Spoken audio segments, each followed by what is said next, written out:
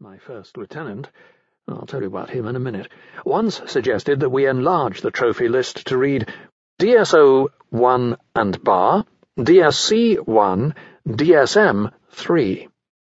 That didn't seem a very good idea, either then or now. But we did get those aircraft, and we did get those 7 E-boats and all the rest, and I suppose the medals were, in a way, the same sort of trophies. It seemed to me, though, that it needed a special kind of outlook, unusual in our job, to paint them up in black and white for all the world to see.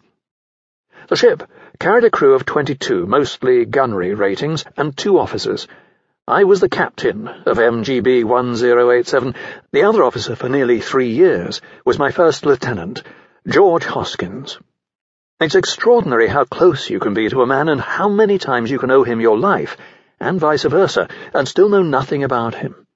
I liked Hoskins for his good qualities, exhibited on many occasions, his guts, cunning, and ruthlessness, all essential beat-up attributes, and I shut my mind to the rest. He ran the ship efficiently, the guns were always clean, the engines smooth as machine oil, the ship's company well-organized and well looked after, but there was always something else, something I didn't know about and didn't want to know. Perhaps it was in his eyes. Hoskins was a small man, neat, an RNVR lieutenant who had been some sort of salesman before the war. We were together during all those 3 years, and he never let me down on any of the dozens of occasions when that might have happened.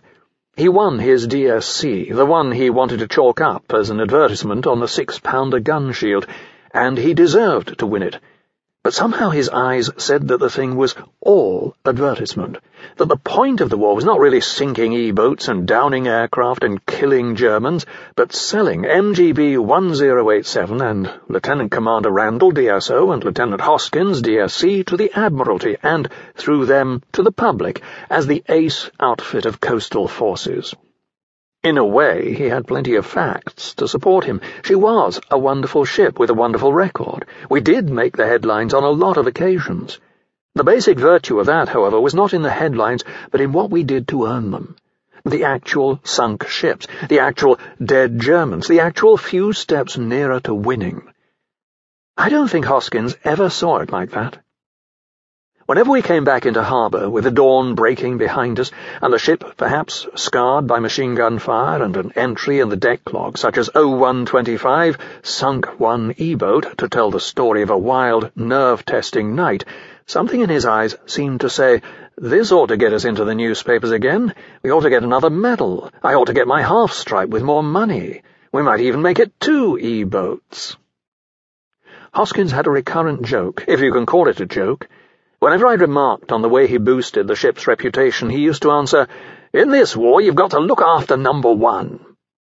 Number 1, as you probably know, is the Navy slang for the first lieutenant. He was the first lieutenant. Perhaps it wasn't a joke after all.